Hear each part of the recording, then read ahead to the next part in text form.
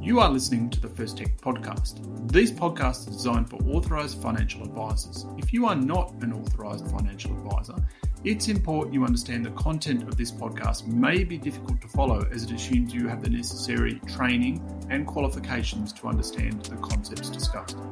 The information contained in this podcast is general information only and does not take into account any of your personal circumstances, needs, or objectives. When a small business owner sells an asset, there are a range of CGT concessions that may apply. These include the 15-year concession, which is extraordinarily valuable, as well as the retirement concession.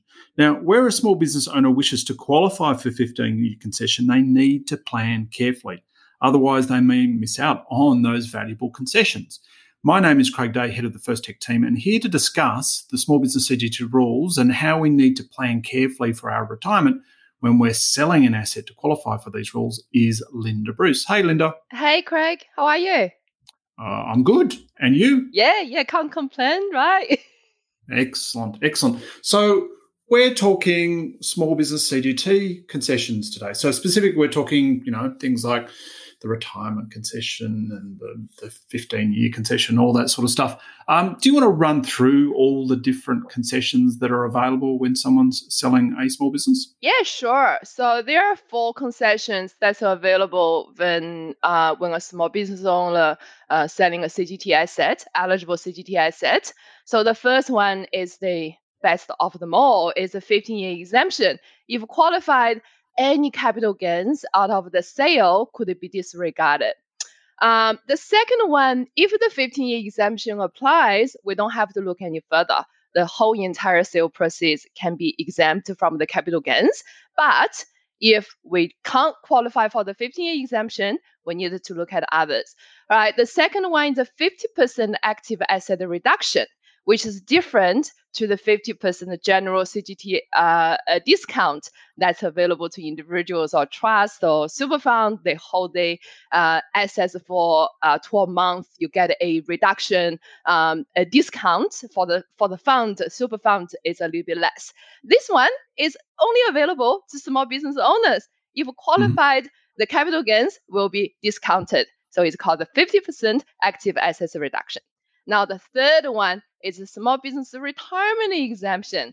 So under this particular exemption, there's a tax cap of $500,000 that can be applied to the capital gains the small business owner getting from a various CGT event. Is a lifetime cap. So in other words, an individual can only get up to $500,000 exemption from the capital gains. And the last one usually is not a big concern to the financial advisors, very relevant to tax accountants. Is a small business a rollover relief. So what is it? It's when I sell my CGT asset, I'm replacing it with another asset. I continue to run my business. It's just I'm replacing my asset. So that's when the small business rollover relief will come into play. But there are some strategies working in conjunction with retirement exemption, but that's outside the scope of this podcast. Okay, so I've got 4 different concessions there to think about. Now, as you ran through all of those, they are all tax concessions, right? Yeah. So obviously it's important to anyone that's advising a client, but financial advisors, you would think that the accountant will be working with the client to figure out their eligibility for all of those. So why does an advisor want to get, invested in those different tax concessions? Yeah, to start with, it's good to understand the rules so we have a meaningful conversation with another professional like tax accountant.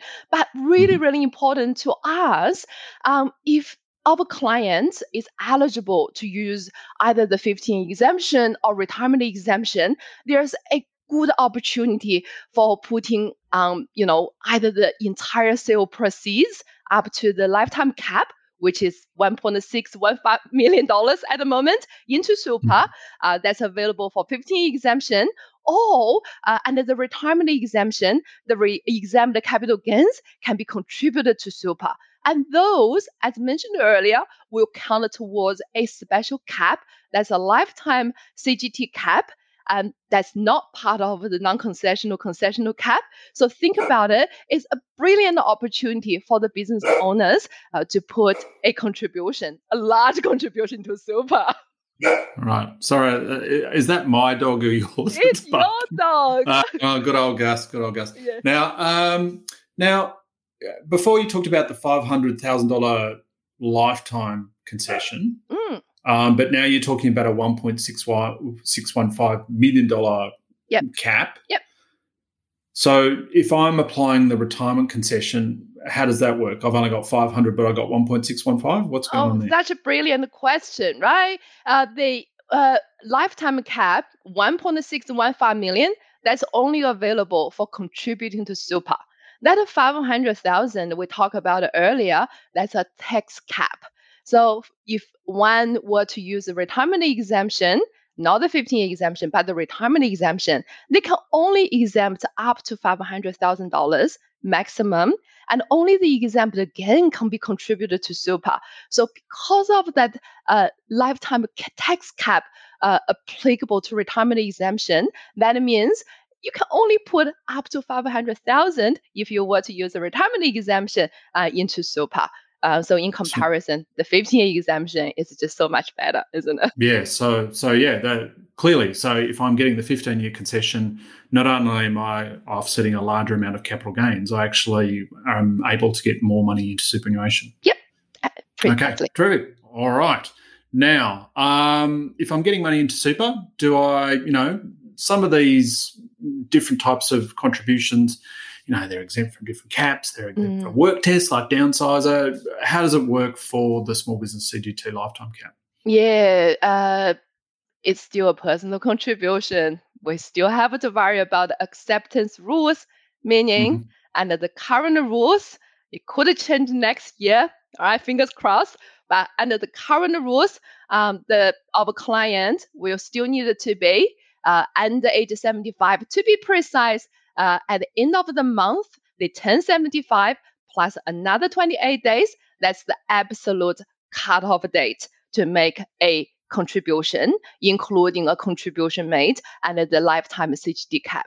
And don't forget the work test, at least for the current financial year, I will still have to worry about it.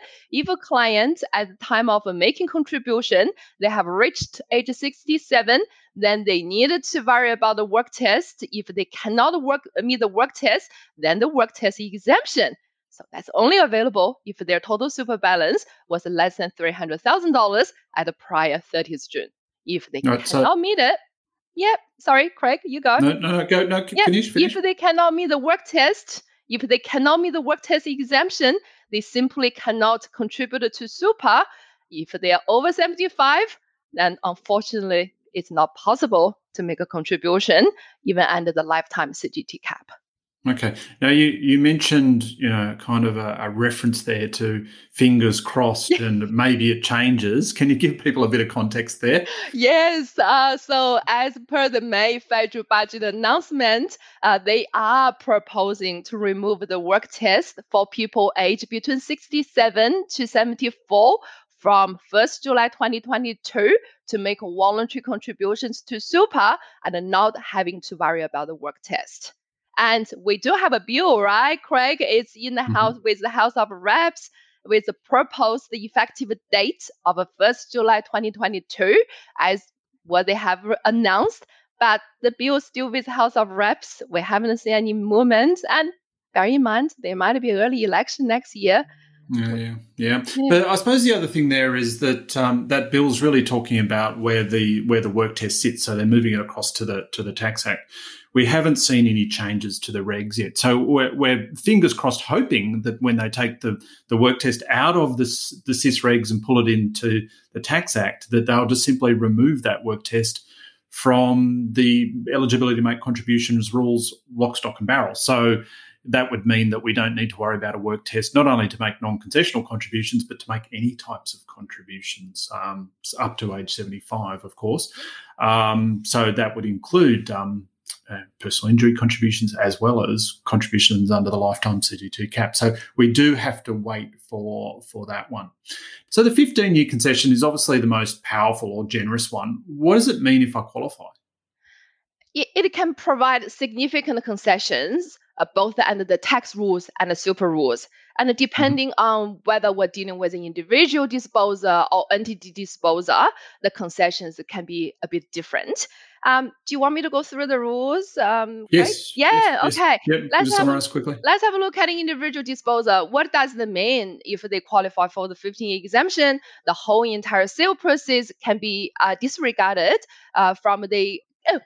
Put this way, the capital gains arise from the sale can be completely disregarded under the 15-year exemption.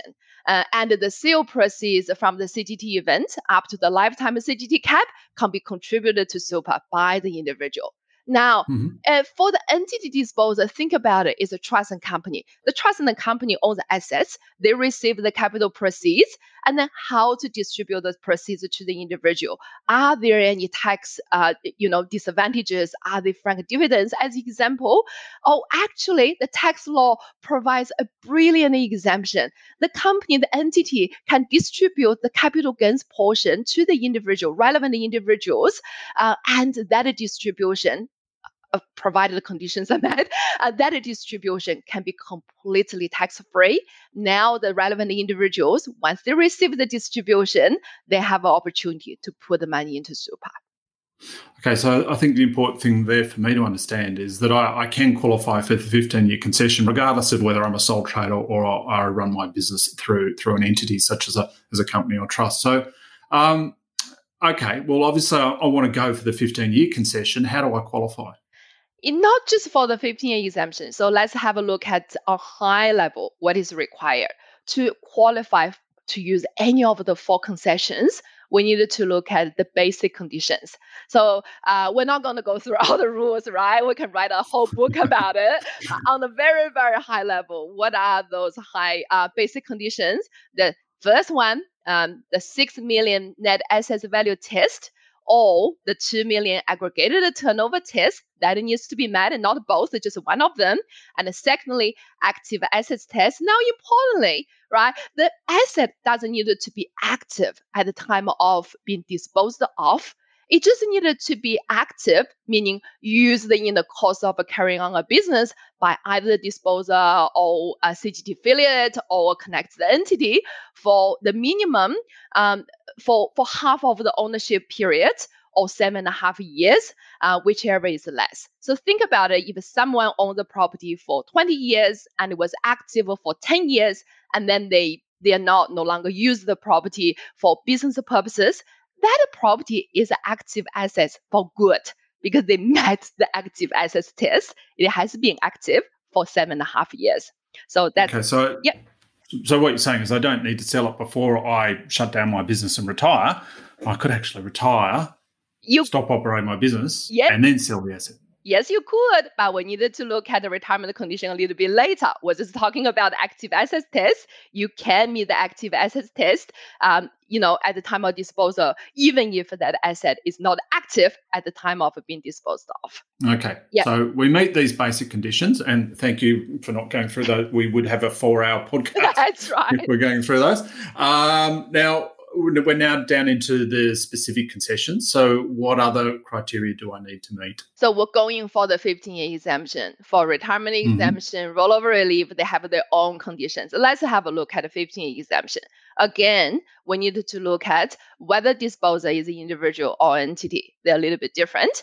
So for individual, regardless of whether disposer or entity, as the name suggested, the CGT asset must be owned continuously for at least 15 years. So that's quite understandable. Now, let's have a look at the difference. For individual disposer, the individual disposer must be at least 55 years old at the time of a CGT event, and the CGT event must be in connection with the individual's retirement, unless the individual is permanently incapacitated. Now, what if it's a company or trust we're talking about? The rule is a little bit different because we might have multiple individuals involved in the entity. We just need to have one individual, and that individual is a significant individual, meaning they have a control of at least 20% in the entity.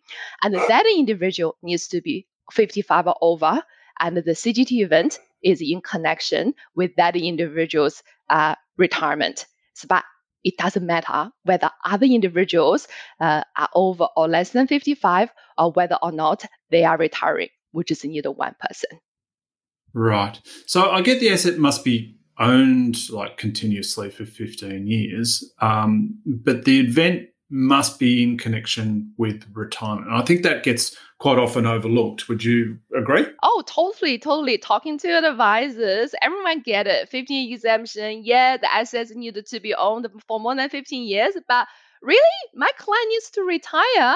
To many, that's a surprise. Yeah, it is. And it's probably, you would think that if you've got a rule that requires you to retire, the word retirement would be in the concession somewhere, but it's not. It's just the 15-year concession. That's right. I think also important to understand here when we start talking about retirement, it actually says in connection with retirement. So what does that mean? It's not actually defined under the tax law, which is frustrating, right? So we needed to go and have a look what the ATO's interpretation might be. And really lucky, ATO actually expressed their view in their publications. You can find it on their website. The ATO says it doesn't need to be a permanent and everlasting retirement from the workforce.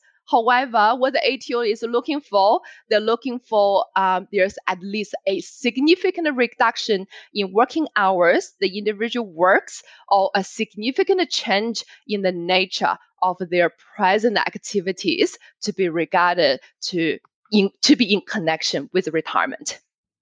Right. So we're not looking at the CIS definition of retirement here, which is actually quite prescriptive. We're just looking at someone that's selling an asset and potentially not going immediately into full-time retirement, but the sale of the asset would be then it's part of them scaling down into retirement. So they're dropping hours significantly or something along those lines, or responsibilities, or hours and responsibilities in relation to the sale of this asset, with a view that this sale is connected with their retirement and leading into their retirement. That's but it doesn't mean you actually have to stop working straight away.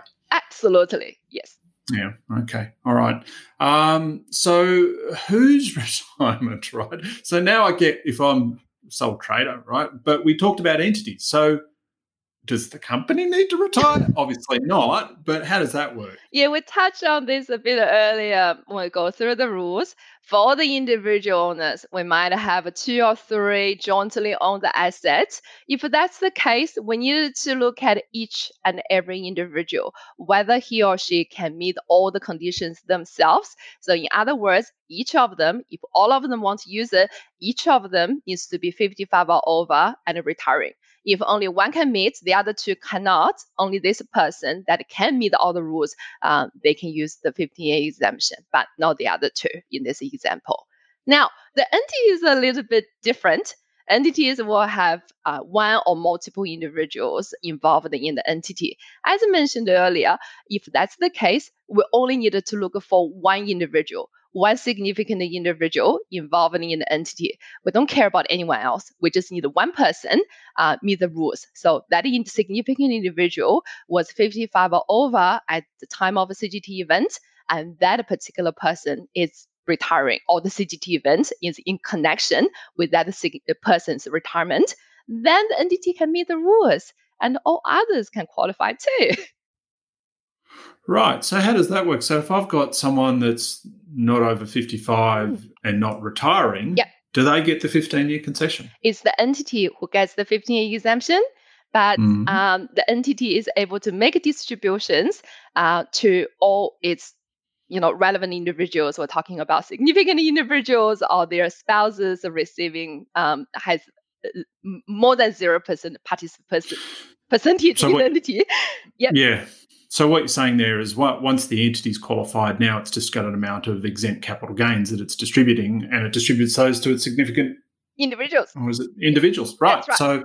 So if I am a part owner of a business and we're potentially selling assets as part of maybe winding up the business, and one of the owners is a significant individual and they're doing that in relation to their retirement, then when the company distributes its capital gains, distributing tax-free capital gains to all of the significant individuals. All right, terrific. All right, well, that makes sense to me now. Now,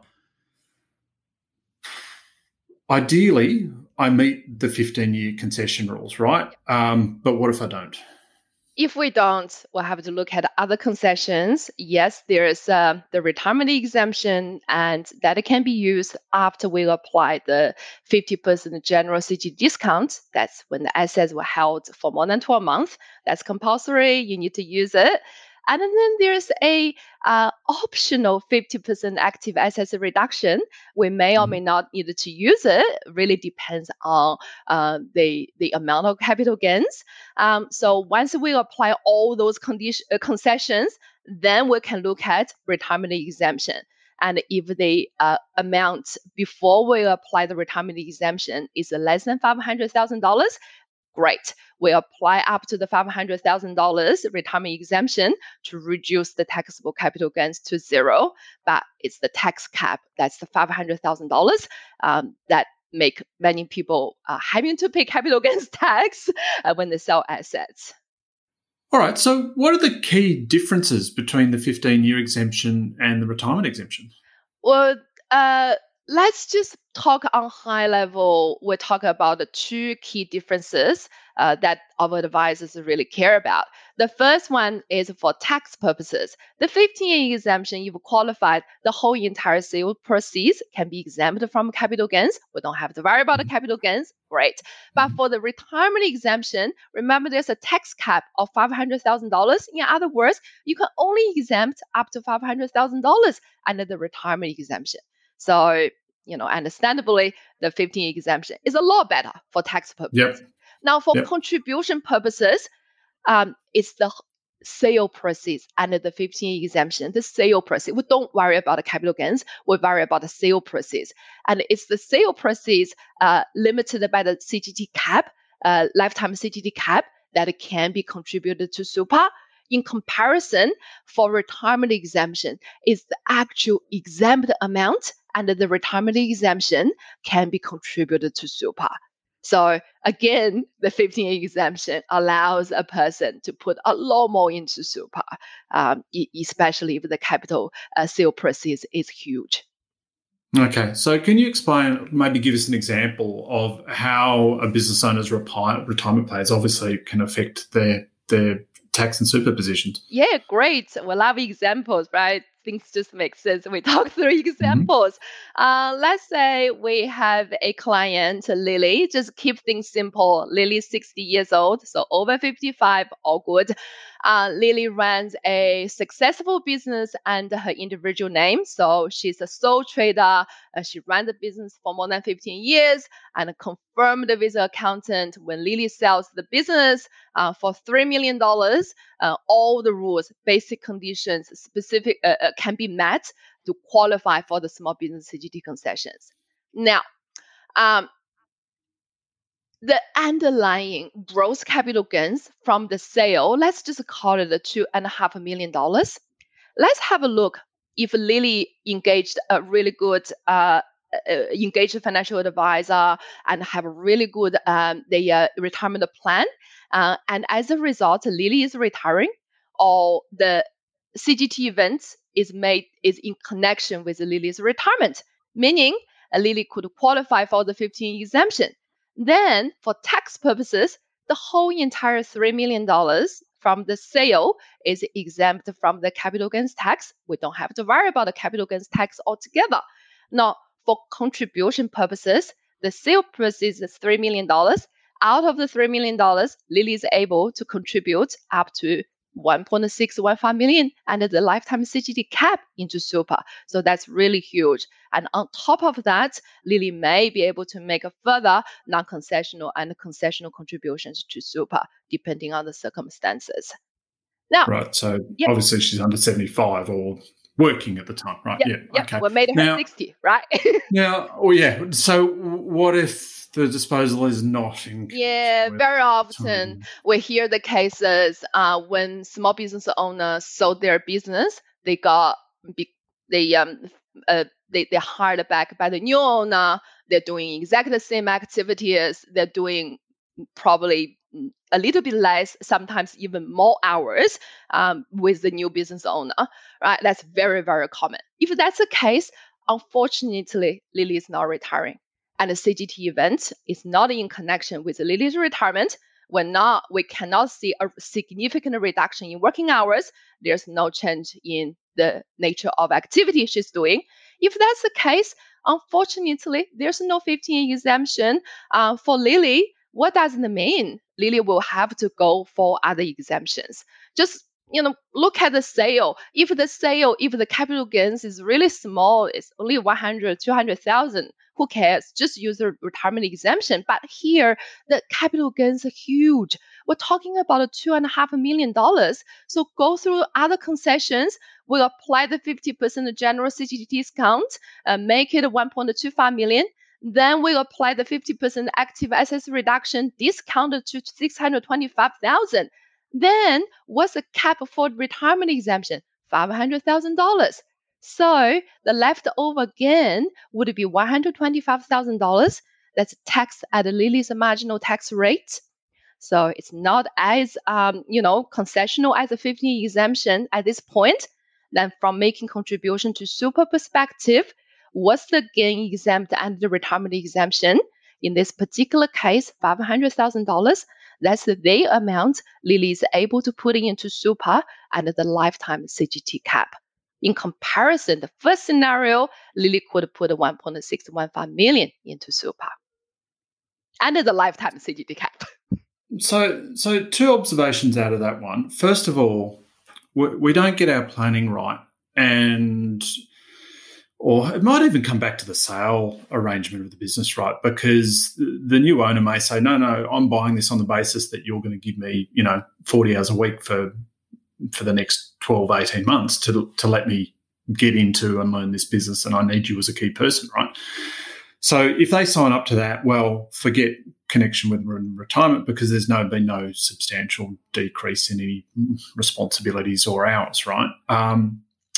But in that situation, they then qualify. They don't get the 15-year concession, but they do get the retirement concession, which just seems ludicrous. But anyway, that's the way the rules work. Yes. So, yeah, it's really important. Obviously, some people just simply won't be able to sell their business without doing a workout period.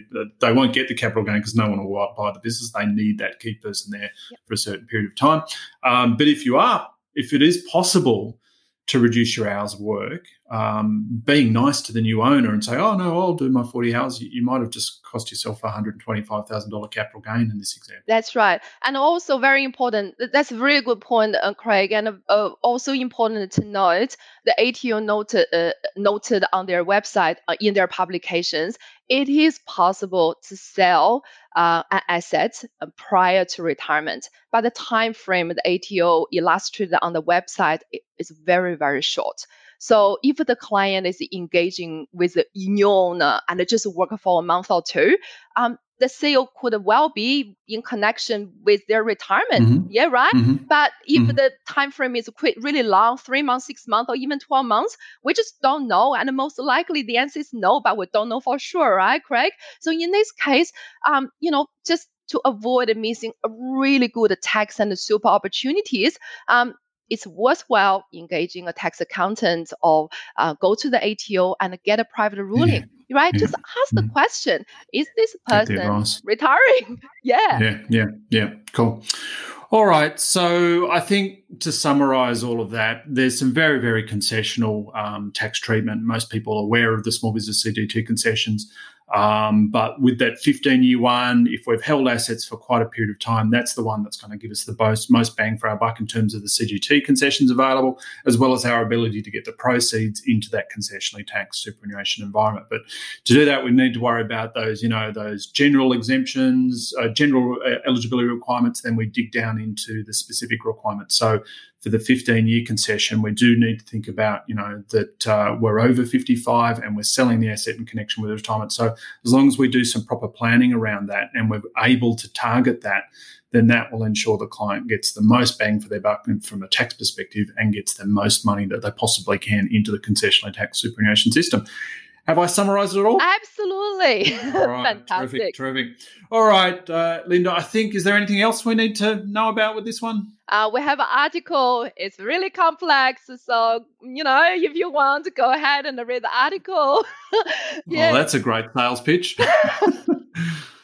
Yeah. Yeah.